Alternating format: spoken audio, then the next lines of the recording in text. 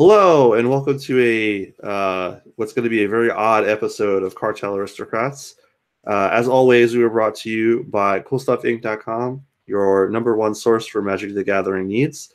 You can have a buy list bonus of 25% if you sell stuff to them, so you should do that. I don't usually do the introductions, so if it's not correct, I apologize because it's not, because I know I definitely forgot stuff, but we're working with what we got right now. So I'm joined by my co-hosts, or kind of joined by my co-hosts. Ed, how's it going? Good, good. I think I fixed my internet. I think it should be better. Hopefully. Awesome. Ed's in Australia right now, joining us from down under. Jeremy, how is your internet holding up? Good day, mate. That didn't answer my question. Why would you say that? We'll see. We're playing it by ear. I have been unsuccessfully trying to get to Australia for the last 2 days, and now I'm going to Baltimore, which is also going to be very hard to get to. I'm currently at a friend's house by the airport because the roads are destroyed, and it's negative 20. Oh, that's it. That doesn't sound so bad. I saw people throwing like boiling water outside of their house and instantly freezing into like an ice sculpture. So it's not that cold in Florida. It's like 55, but there's definitely people with winter jackets and hats out today. It is like 85 here, probably going to be like 92 later today. Yeah, I can't imagine what it's like for you going from winter to summer, like in the same week. That would just blow my mind. I went from like winter to like Hawaii to Los Angeles to New York, and then I'm in Australia now. It's pretty wild. Yeah, make sure you take care of yourself. Don't get sick, because whenever the weather changes really quickly, I feel like everyone always gets sick. So I have to imagine you're. What's up? Everybody was sick in Jersey. I think Ed can confirm that. We had a lot of people stop by to say hi in Jersey, and it was really fun. I'm glad to hear that. I'm glad that you both survived. I'm not sure that Ed is like capable of dealing with an entire weekend of Jeremy without killing him or killing himself or Jeremy. So I'm glad that you both survived that encounter. I was nothing but a gentleman to him all weekend. I don't believe you. I just can't believe that happened. I mean, I finally gave Jeremy his art. I only had to sit there and unfold Jeremy's money for like 20 minutes when he just handed me like a giant wad of money. Allegedly. Allegedly. Jeremy picked up his art that I've been holding on to for like 6 months now. Yep. It was a good weekend. All right, then. So, Ed, what happened at the Grand Prix? It was the release weekend for Ravnica Allegiance. So it's always fun to see how what the buy lists look like the first weekend. A lot of vendors generally don't have Ravnica Allegiance cards in stock, mainly because it's so hard to actually get the product in, and you have to be able to crack it, sort it, price it, and actually make it available for people, which a lot of vendors just don't do. That's just like far too time consuming, especially if Thursday is your travel day. I know some people do get it before, like some people are lucky enough to get it on Wednesday or something. When I was with Kerwin's, we used to get it on Wednesday, and that made it a little bit easier. But for the stores that don't get it until Thursday, it's definitely a bit much. So like supply on Ravnica Legion's cards was pretty low, but that's obviously alleviated a bit because it's not standard this first weekend. It's not. I could imagine being at the Star City, for example, and trying to hunt down standard cards day one. Granted, it's not till Saturday, so there's an extra like buffer day in there that could make it a little bit easier. But if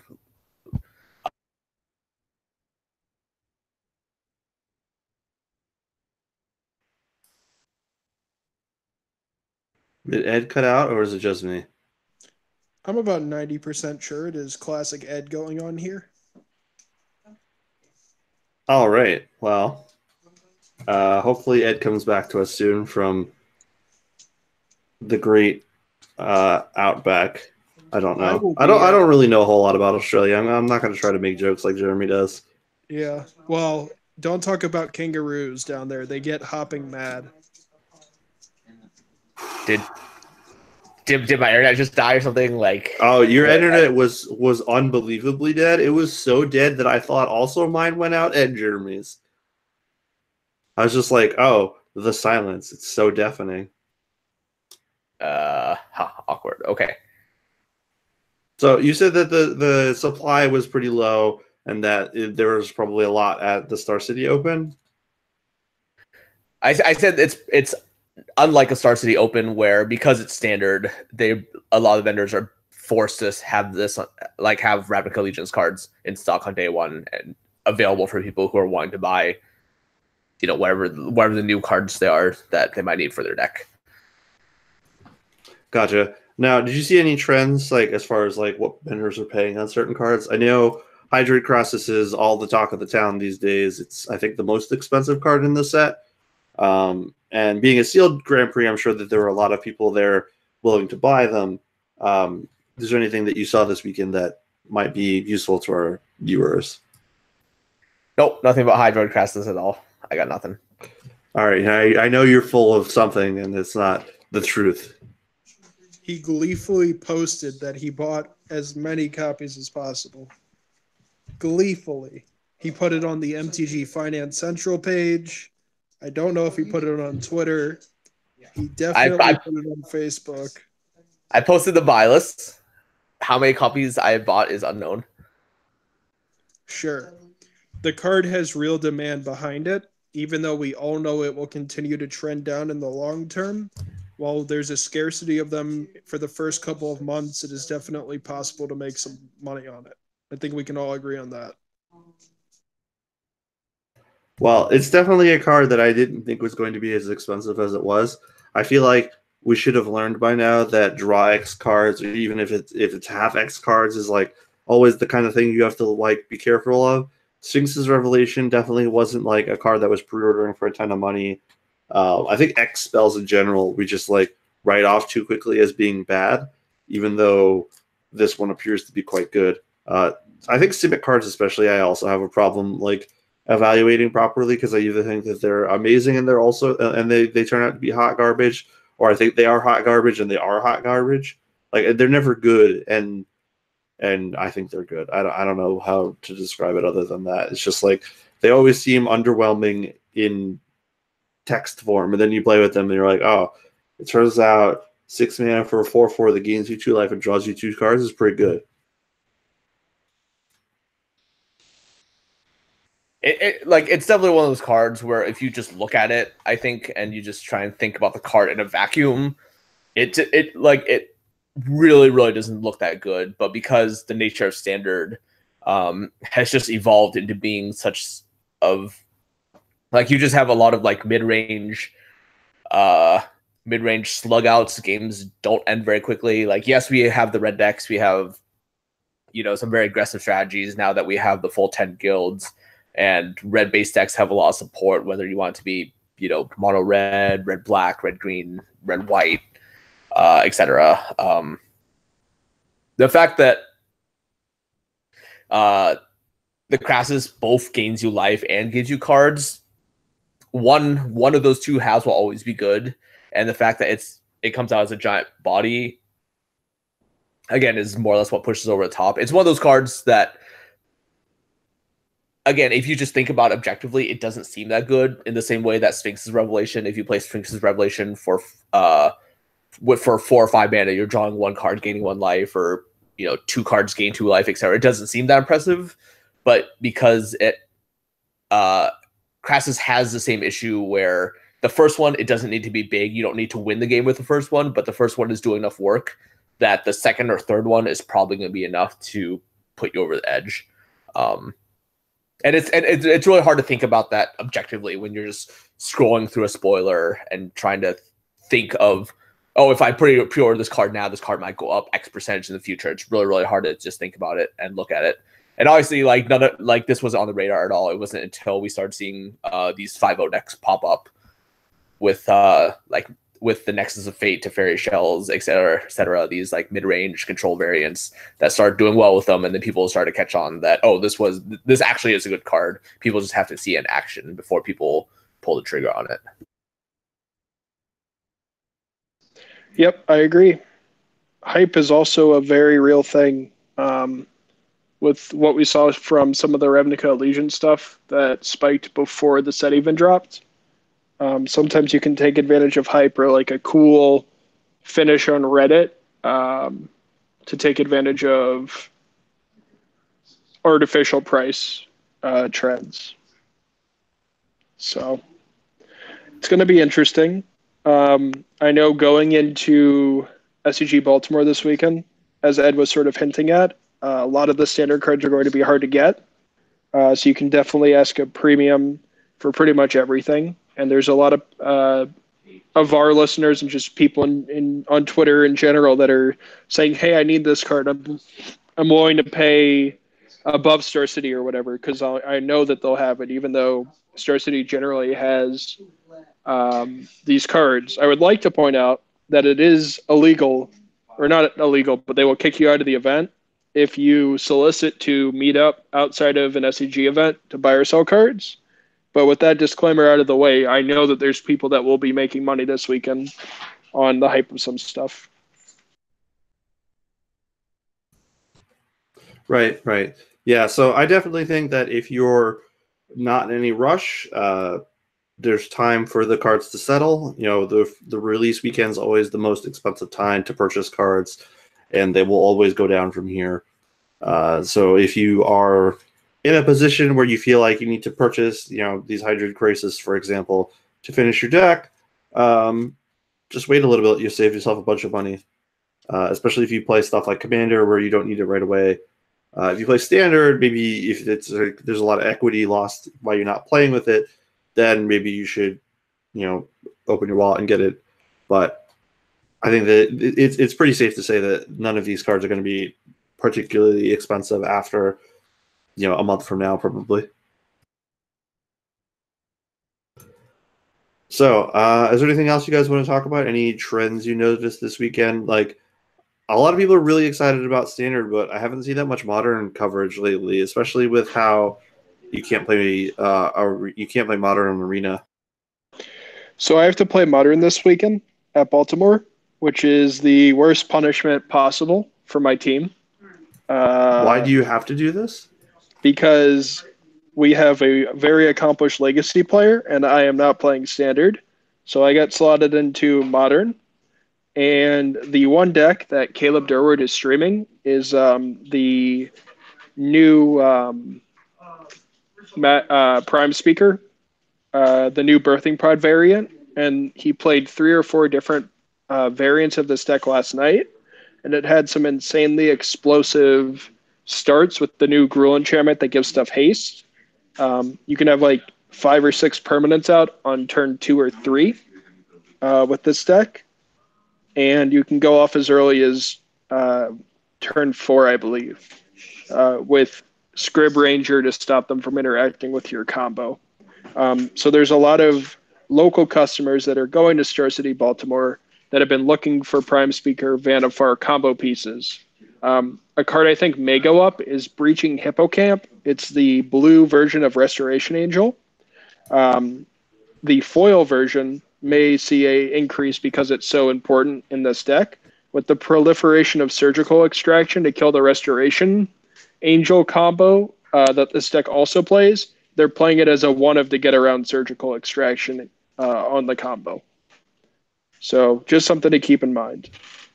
So for anyone at home that's not familiar with what Breaching Hippocamp is, calling it a Restoration Angel is very generous. It's a 4-mana 3/2 that untaps a guy you control. So it's a Theros common. It's like the regular copies are not going to be worth anything. They're still not worth anything. If you have foils, maybe hold on to them. But I that's deep. I think we're going to see a price correction on the foil. Disclaimer, I own zero, but I think it's one of those things that people are going to buy into the hype about. So this is something, if you see it in a bulk box at your LGS, you may be able to buy list it for a whopping $1 in a month. I'm not sure that's worth my time. I think someone had mentioned that Woodland Bellower is increasing in price because it's one of the pieces of the combo. I think that's where the combo tops out at. It's $7 now. The boat's already sailed. Yeah, when that was previously more or less a bulk mythic. So, yeah, but that I think is more likely you could find in like a bulk binder of like bulk mythics at an LGS. That's probably still $1 or something. This is not like a mover. Like it's not like something that's like shaking everyone and they're like, "Oh man, did you hear how much Woodland Bellower is?" Like I don't think this is going to be common knowledge that it's $7 now. So you still might be able to find those for $1 in a binder somewhere.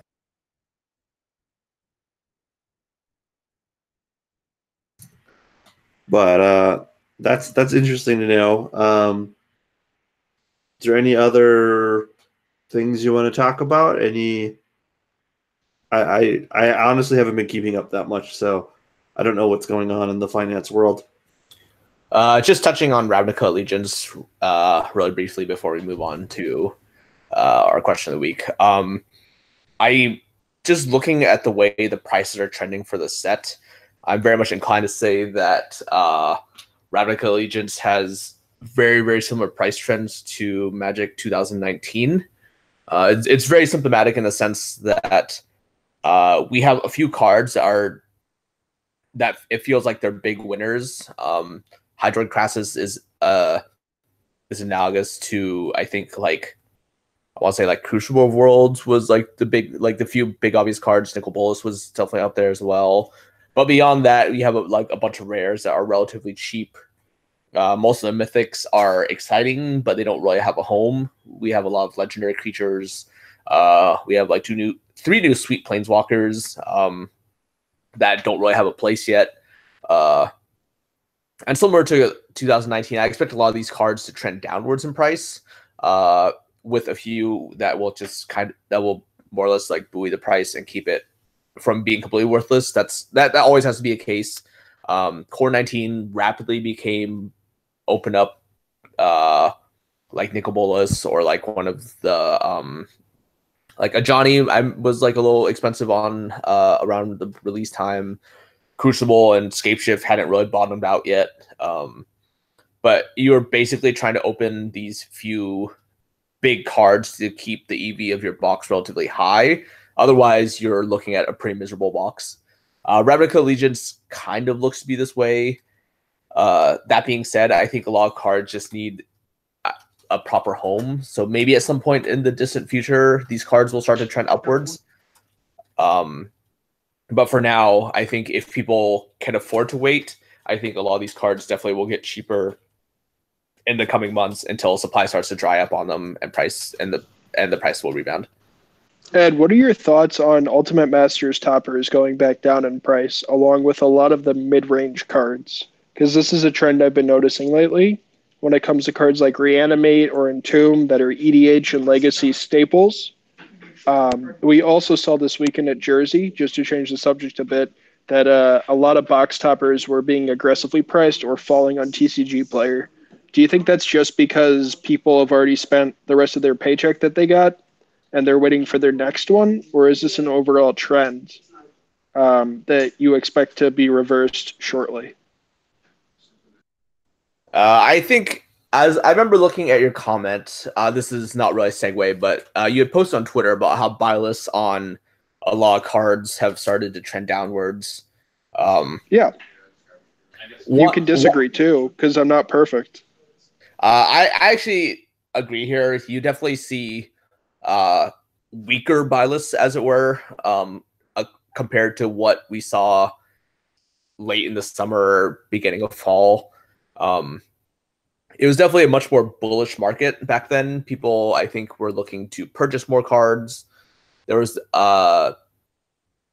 cards were just generally more expensive back then. I think now we definitely do see a downward trend because I think there's multiple reasons. I think people may have just like spent too much on UMA. I think I mentioned in a previous cast that for UMA specifically, the thing about box toppers is that unless you're opening the exact box topper that you want, which is, you know, statistically, it's not likely to happen. Even if you're an EDH player that has a bunch of different decks, you're looking at maybe like a 25% chance, like, to open the box topper you want. That's assuming that you actually want 10 out of 40 box toppers. If you're a modern or legacy player, you're probably looking at playing just the most competitive ones, or the ones that slot into your deck. So you're basically looking at opening up Liliana Veil, Snapcaster Mage, Cavern Souls, Ancient Tomb, etc. And I think that basically results in a bunch of people just flooding the market with their box toppers because it'll help them recuperate part of their box. They would have bought the box anyways. The fact that the box topper, if they open it, means that they get anywhere from like a $15-$20 discount on the crappier box toppers like Kitchen Finks, Lava Cloud Regis, Stirring Wildwoods, Galactique, etc. All the way up to potentially, you know, with Liliana Veil, you're looking at more than 50% of your box price refunded if you sell it back. That just means that there's just so many more of them entering the market compared to how many people are actually trying to buy them up. And I think that's probably, in the case of box toppers specifically, that's why we see them trend downwards quickly, because I imagine most stores probably still accumulate box toppers much faster than they can sell them. And I think that's probably why we see the price on them just more or less stable or like trending downward slightly. Yo, can you guys hear me? Yes. Hello, Doug. How's it going? It's good. I just got back from my errands, so I brought in the magic cards and scurried on upstairs. Well, I'm glad that you beat it on for the cast, because Jeremy's phone might die soon, so we might be losing him in a little bit. That's And good. I know. I'd much rather I am replace. currently trying to get this guy's stream. Like I said, I'm at a trap house right now. I'm not at home, but this guy streams. I'm not going to plug his Twitch channel, but I'm seeing if I can log on to this before my phone dies. Okay, good luck. So I just Everyone's realized, like, goodbye, Jeremy. yeah, I just realized that I have no webcam because my wife stole it to use for her stream last night, so that's cool. you're a talking rose. It's fine. So That's all I am on Twitter too. yeah, basically. So since you're a little behind, what are your thoughts on Ravnica Allegiance? How has this set sold well for you? What cards are you most interested in? What are your general impressions of the set? I mean, it's fine. I'm more detached from set releases than most people, I think, because I don't really open new boxes to sort and sell products at the moment. I am not affiliated with a particular LGS in my area, so I don't like deal with a lot of the standard buying and selling or all that stuff. There's actually a few cards in the set that I care about for my personal EDH decks, but those aren't relevant. If I had to pick two cards in the set that I think will be very, very good long term, those are Teysa Karlov and Smothering Tides. I think that Smothering Tides follows a similar pattern to like Helm of the Host or Panharmonicon, where it slowly goes down to like the 2s and the 3s, and then it's just a very fast mover where like vendor wise we buy them at 1, sell them for 3 constantly online. It's just a very, very high velocity card, and then once it rotates out of standard, you see like the Panharmonicon trend where it goes to 4 or 5. I've heard arguments that it is worse than Panharmonicon value-wise and ubiquity-wise, just because artifacts obviously are more universally played in Commander than white cards. But I think this is just one of the best. It's not a blue Cyclonic Rift, or it's not a white Cyclonic Rift, but it is up there in terms of the percentage of decks that I think will want this card that play that color. So yeah, those are the two cards I like the most. Teysa Karlov is also just like a very, very powerful long-term casual card, I think. But in terms of like standard specs and all that stuff, I'm not really into that end of things. I mean, I like Light Up the Stage. I like picking Skewer the Critics and Blue Rat Colony out of bulk. Yeah, Persistent petitioners for people that don't know what he's talking about. it's Blue Rat Colony, man. I understand what you're saying, but it has a card name. It does. All right, my phone is about to die. I will hopefully be able to log on, but if not, I will see you guys next week. I'm still trying to figure out a streaming setup. All right, don't hurt yourself. Bye-bye. Yeah. Yeah, I mean, I'm more detached from, I think, the majority of the player base when it comes to set releases. GP New Jersey was great. There were a lot of people there. Don't believe all of the horror stories and Magic is dying coverage, blah, blah, blah. Like, GP New Jersey was great, regardless of the fact that there was no coverage. Yeah. Okay, well, those are all great insights. I guess while Jeremy is figuring out his casting situation, we can move into our question of the week. And since I know how much Doug loves to argue with people on Twitter, this is definitely right up his alley. You can't see me, but I'm rubbing my hands in anticipation. You probably heard the clap, but I am. Let's go. Who am I fighting? You're not fighting anyone in particular, but it's more of a question about how you fight just people in general. Oh wait, this is an actual question about me. No, not you specifically, but like I'll just read the question. So our credit winner this week is Tom Mahas. He says, when talking about MTG Finance at the shop, I get the air quotes, MTG Finance is what's wrong with Magic type comments. People seem to equate being involved in the finance of the hobby as being shady. I am not as involved in the finance scene as much as all of you, but how do you respond to these types of comments? I just mentioned that I pick a couple playsets for a spec, and then all of a sudden people are attacking me for manipulating the market. Thanks, I appreciate the content. So Doug, how do you answer these questions? This is a great question. So I don't want to just jump right in and just throw an answer out there, but this is a very good question. So I think a lot of that visceral emotional reaction just comes from different expectations on what people want out of the game. I think there's a large group of people who view any sort of stock market play or any sort of playing a game with Magic that isn't Magic, if that makes sense. Because buying and selling cards and doing all that, like guessing on specs, all of those, there's just a different way to play the game, right? You're still using Magic cards, but you're just playing a different game with a different rule set. And I think that there's a very large group of people who just want Magic to be what they understand Magic to be. And if there is a slight possibility that your way of playing that game negatively impacts their gaming experience, then there's just sort of that othering and that combative emotional reaction of like, get your game out of my game. You're doing this way, and because you're doing this the way you do it, there's this emotional attack feel of being attacked, of like the perception that you don't have empathy for that person. So they're playing the game the right way, air quotes, and they want to only buy cards when they want to play with them. Buying cards to resell them later is this sort of ethical boundary that you've crossed.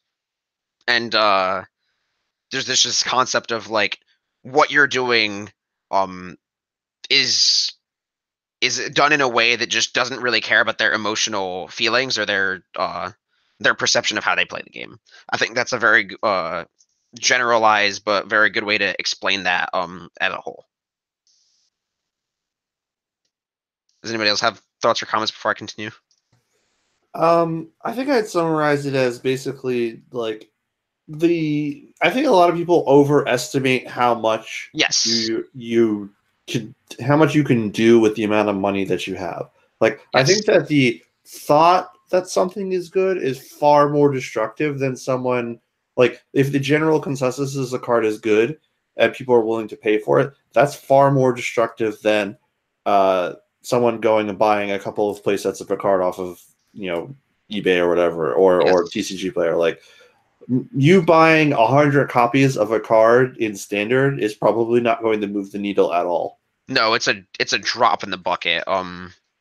Especially once you get involved in the actual, the quote again, air quotes, the actual finance part of the game, and just seeing cards move between markets and all that. Like, the average player, it is basically impossible for the average player to move the needle on any particular card unless they have some sort of absurdly non-magic related bankroll, or if they have some sort of platform that they can use to elevate their opinion of the card and reach other people and influence their thoughts and opinions on the card, like what Jim said. Like, Brian Kibler is a really good example of this, back during original Innistrad release, where he wrote an article on Star City Games saying that he really loved Daybreak Ranger, I think that's the name of the card, about how this card was going to do great things in Standard. It was the best answer to Delver. It just tapped, killed Delvers, flipped, transformed, killed creatures, did the whole thing you needed to do. It was going to take over the format. And this was a card that everyone else just wrote off as a bulk rare during spoiler season. And then suddenly the card is pre-selling for $4. Everybody gets hyped. Everybody jumps in on it. And it doesn't do anything, and Delver still does really well. It's just too slow. There's a whole bunch of issues with the card. Werewolves as a general are not great outside of Huntmaster, which wasn't even out yet. And the card just fell on its face. And I think even articles like those, like if some pro player or if a YouTube content creator, even if somebody hypes up some card to some unrealistic degree, the market itself will take care of that. Daybreak Ranger went back down to 25 cents. Nobody bought it. Nobody cared. Some people lost money because they bought into some sort of hype. But overall, nobody was negatively impacted outside of those that themselves had that fear of missing out and bought into the card. I think patience and I guess just generally trying to understand the basics and the 101 aspects of finance will go much farther for you in terms of helping you to not get gotten, if that's a good way to put it. They'll help you not get your pants pulled down or buy into hype when it's unrealistic expectations. Yeah, I agree with all the things you said there. Ed, is there anything you want to add to the answer to this question? It's a really good question. I like this question a lot. Without going too deep into this and creating like a completely different tangent, I feel like this is very analogous to the political climate we're in right now, and people who think that they have people who are out there saying billionaire, like it is immoral to be a billionaire. I think this is a hornet's nest that you are just fucking gonna punt right now. Oh my god. I realize what this is going down. I'm just gonna leave it there. Rip everything about you, man. Like this. It was good knowing you, buddy. Yeah, I realize what I'm doing here. There's an inferno on the other side as soon as I turn off the stream.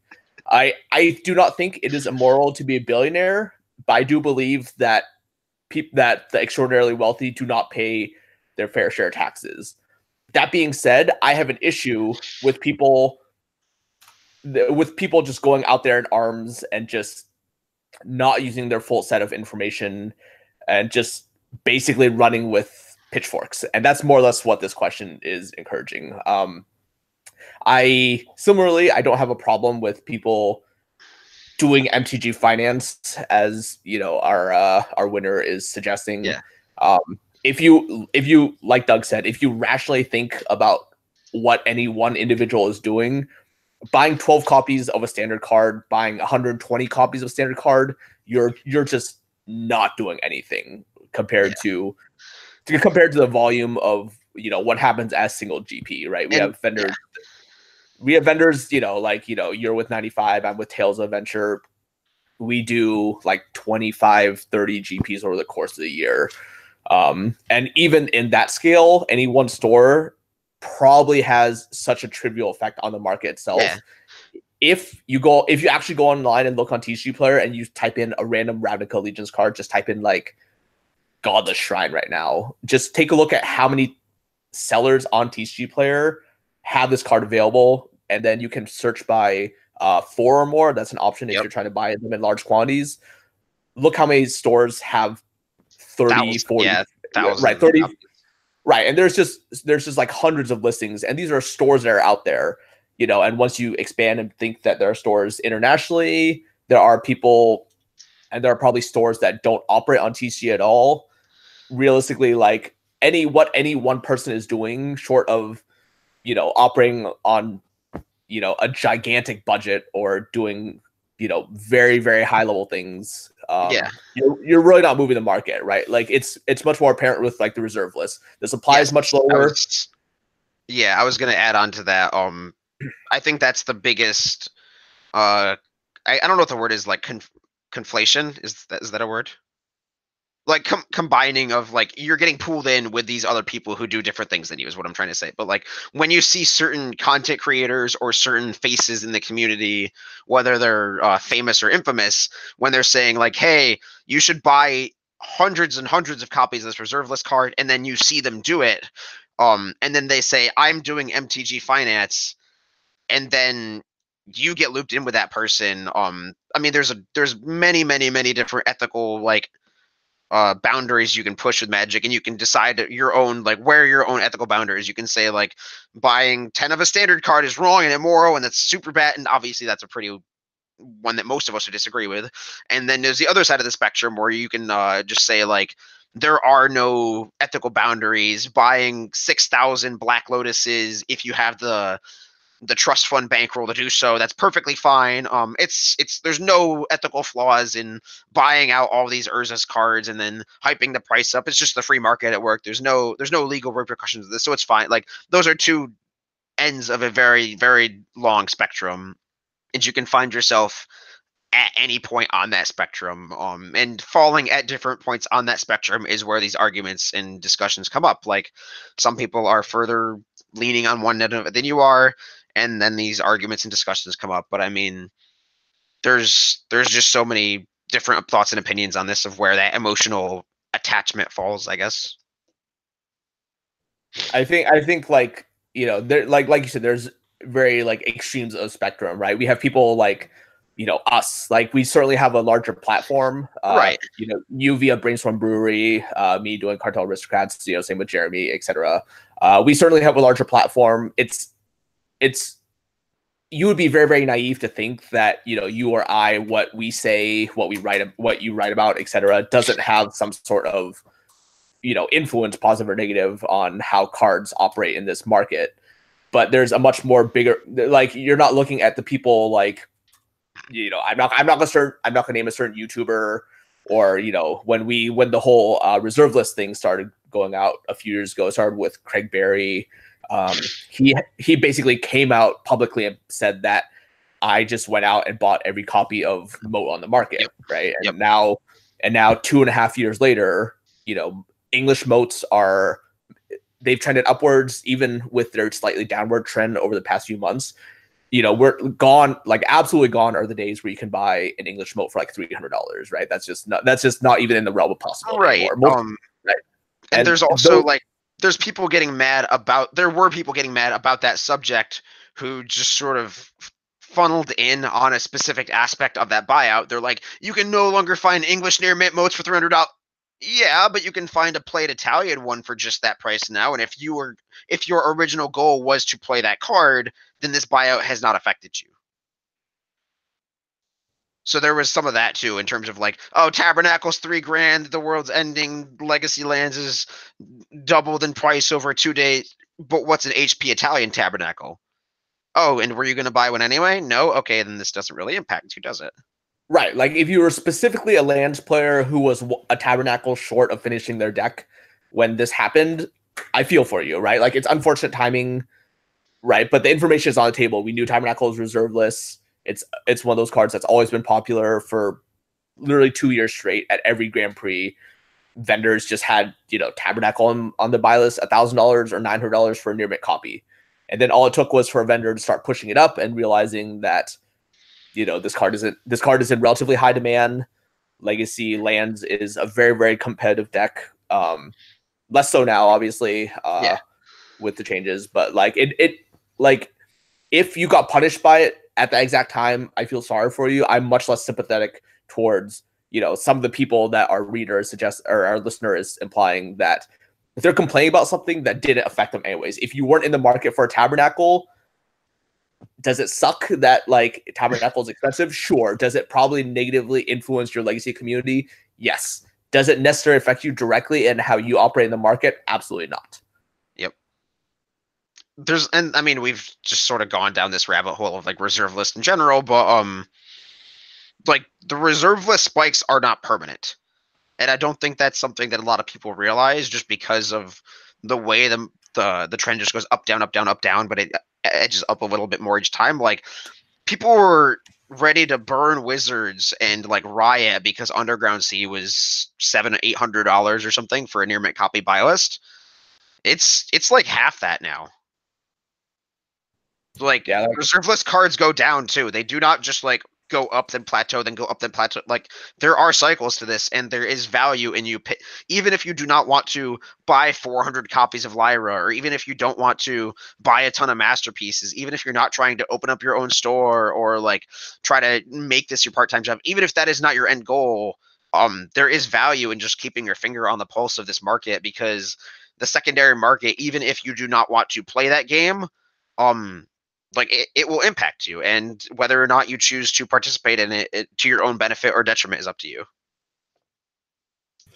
So I think I'll bring this home by saying, basically, if people are mad that they think that MTG finance is what causes card prices to go up, they are just uninformed. And it's difficult to educate people on the reasons why things happen, because stuff like there's that emotional attachment to it.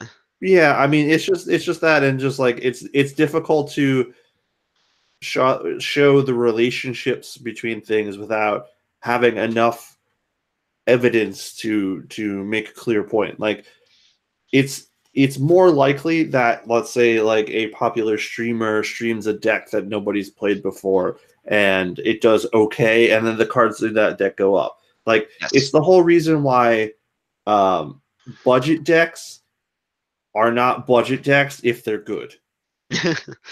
That's just like the nature of the beast of budget decks. And like I know Saffron Olive does this a lot, where he like tries to play a deck that's worth under a certain number of tickets or whatever, and then if the deck's good, it gets more expensive, and people are like, "Oh man, MTG Finance bought out of the card." No, these are just players that want to play the deck that used to be cheap, but now that the people think it's good, it's no longer cheap, and that's just the nature of the beast. And knowing ahead of time before something gets expensive, or like knowing what the trends are, what things are more likely to get expensive. Like, if you do the math and you were like, oh, all these checklands from Dominaria are not expensive, they're not going up because their guilds are not out yet. And we know, because of how Ravnica sets work, the other 5 guilds are in the second set.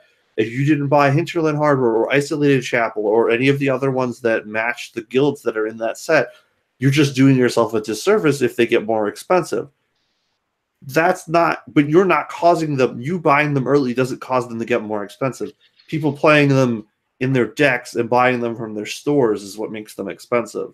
And that a lot of people just don't plan ahead of time, and that's like part of the MTG Finance stuff that we try to explain. So if your LGS people are like being jerks about it and they don't want to listen to your explanation, then I don't know what to tell you about that. But the best way that I try to explain it to people is like, whether or not I decide anything should be more expensive, but it won't affect the outcome. Like if I could affect the outcome of how much cards cost, I would just buy infinite copies of them beforehand and then tell you that they're going to go up and then sell them. But I don't do that because it doesn't work.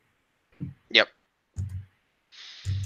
But I think that was a very involved question. Thank you, Tom, for your question. You can send me an email at cartelaristocrats@gmail.com, and I will get you your $25 gift certificate to coolstuffinc.com. If you would like to win next week, you can leave a question on coolstuffinc.com when our page goes up, hopefully on Thursday, January 31st. Sorry, Doug, did you want to say something? No, I was just gonna say that I shared a comic in the chat, and it's really awkward to describe comics over voice and just explain to somebody like, "Oh, I saw this comic and it's funny and this is what's said," but like, I think it generally describes this situation where it's just somebody saying, "I'm mad. Oh, here's a solution," and then they just light the solution on fire. They're like, "I don't want a solution. I want to be mad." And I think that's what a lot of these people who are complaining are. They just want to be mad about something to an extent. Right. I think that's definitely part of the issue, but There's anyway, always something to be mad about. that's true. You know, they gave us $100 bills in our master's boxes, and people found a reason to get mad. So, you know, anything is possible. So let's do pick of the week real quick, and then we'll wrap this up. Ed, do you have a pick of the week? I do. I actually had it ready for a while. So my first pick, I have two actually. I'll elaborate shortly. My first one is Aurelia Exemplar of Justice. This card has completely bottomed out from its pre-order. I think it was pre-ordering around like $8 to $10. It kind of reaches peak when the Boros Angels, Boros mid-range decks, when those were much more prominent in standard, people were playing them a lot more. Aurelia was kind of a good finisher. That being said, I feel fairly okay buying it at 2.5, but the recent there was, I think it was a CFB article where they specifically talked about some of the things that were happening this weekend. One of the things that was mentioned, it might be a Judge article, I can't remember my exact source. They were talking about the Johnny Pridemate issue, and the case with the Johnny Pridemate is that it's no longer a May effect.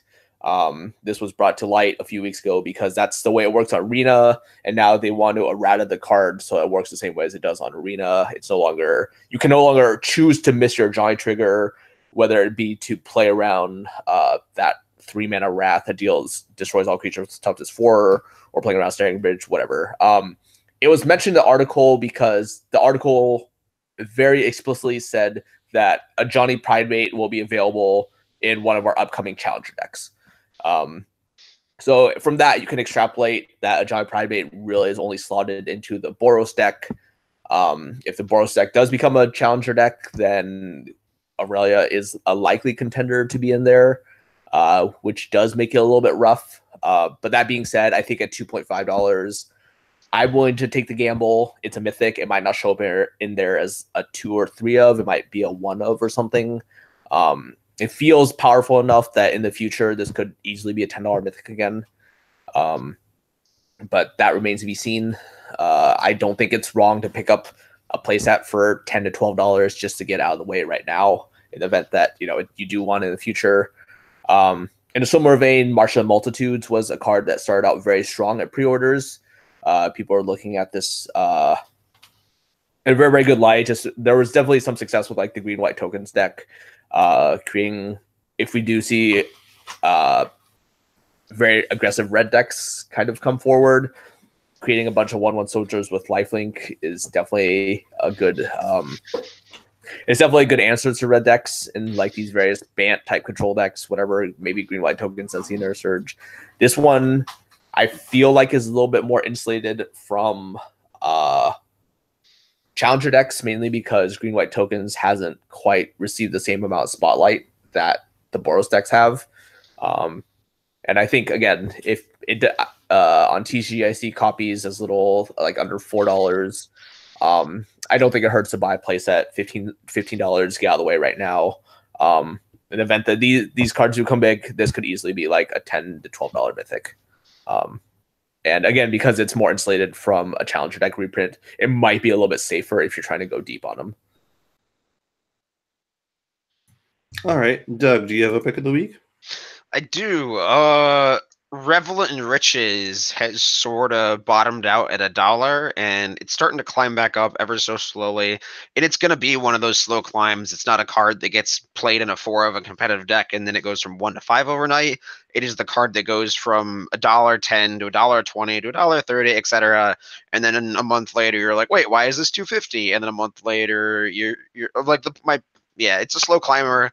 It has gotten a little bit more attention recently because of its EDH interactions with Smothering Tithes, which is another card that I've spoken about already, which I think is very strong. So any deck running that combination of Orzhov colors can have this not unmanageable, not inachievable alternate win condition where you just have these two enchantments out there and just stuff happens and then you win the game. It doesn't put a little bit of a target on your head, but I mean, it's there. It's something people want to do in casual decks where the format is slower. And so I think you just grab a big old stack of Revelin Riches when you get the chance, just pick them up in trades, throw-ins, etc. And then you just put them in a box for maybe 6 months to a year, and then you see them at 3s or 4s. Yeah, I agree. It's definitely a card I've thought about more because of Smothering Tithes. Like, I think that it's possible that treasure tokens might be the standard going forward. Well, they said that. Oh, did they? I didn't see that. Mark Rosewater said that the ability would be deciduous in that it is not evergreen. It's not like Flying or Trample where they will use it every set, but it is deciduous in that they can come back and bring it to a plane without having it to be specifically dedicated to that plane. They can just be like, we'll make a treasure card for this set because it works.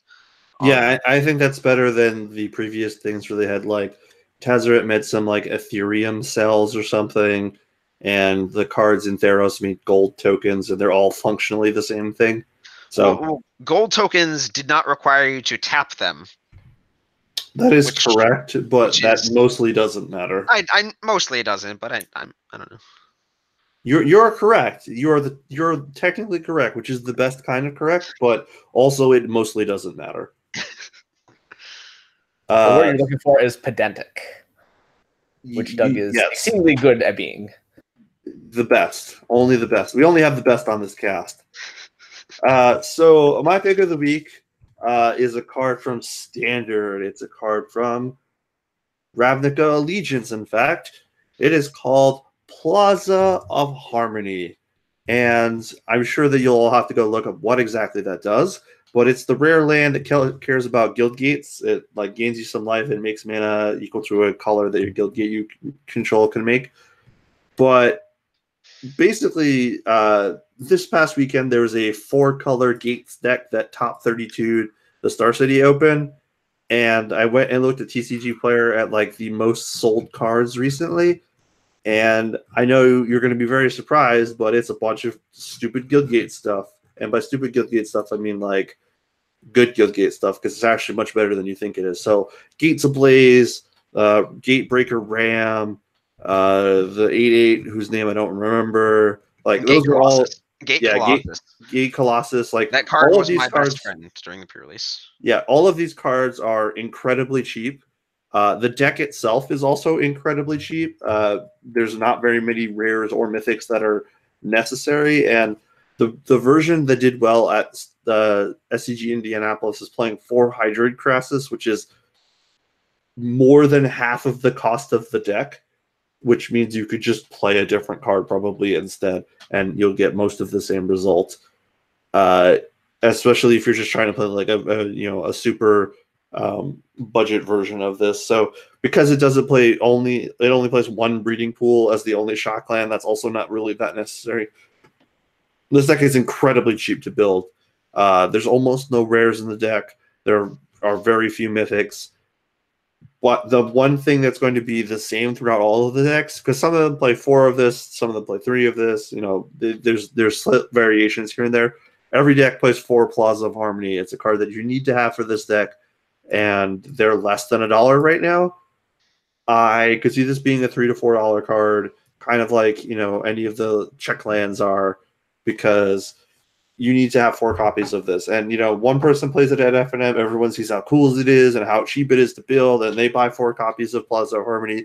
All of a sudden, it's it could be a $4 or $5 card. So if I were you, I'd purchase them early. And actually, on Magic Online, it is $2.50, which is more than double. Indicator. Yeah, that's more than double its paper price. I'm pretty certain that this will be more expensive by the time you even listen to this podcast. That's a good indicator. When something's more expensive on Moto than it is in paper, that's a red flag. Well, it's more expensive if it's a rare. That's pretty Yeah. telling, If because it's if like it's a so mythic, obscure, yeah. yeah, mythics are weird because they're worth more money because you need one of each of them to redeem a set. So like Yes. bulk mythics are worth like $3 or $4 Yeah, because you need them to redeem a whole Yeah. set. Yes, that is true. All right, well, let's wrap this up. Where can everyone find you, Ed? I'm at Edwin13 on Twitter. I'm currently down under in Sydney. I know there's a few people that I look forward to meeting this weekend because we chatted before. It'll be nice to meet them in person. And then next week I will be in Toronto. And Doug, where can everyone find you? You can find me at Brainstorm Brewery, which is the other Magic Finance podcast. You can find me at the 95 MTG booth. I am working most of the North American and Canadian GPs this year. So I will also be in Toronto next week. You can find me on Twitter at Rose of Thorns, and that's about it. All right, and my name is Jim Casale. You can find me at Twitter at PHROSD_. You can find my articles usually every other week on I almost messed that up. CoolStuffInc.com, and you can find me at this great podcast every week. So have a good evening or good night or good morning wherever you are. I hope you enjoy this podcast. Have a good night. Good morning, everybody.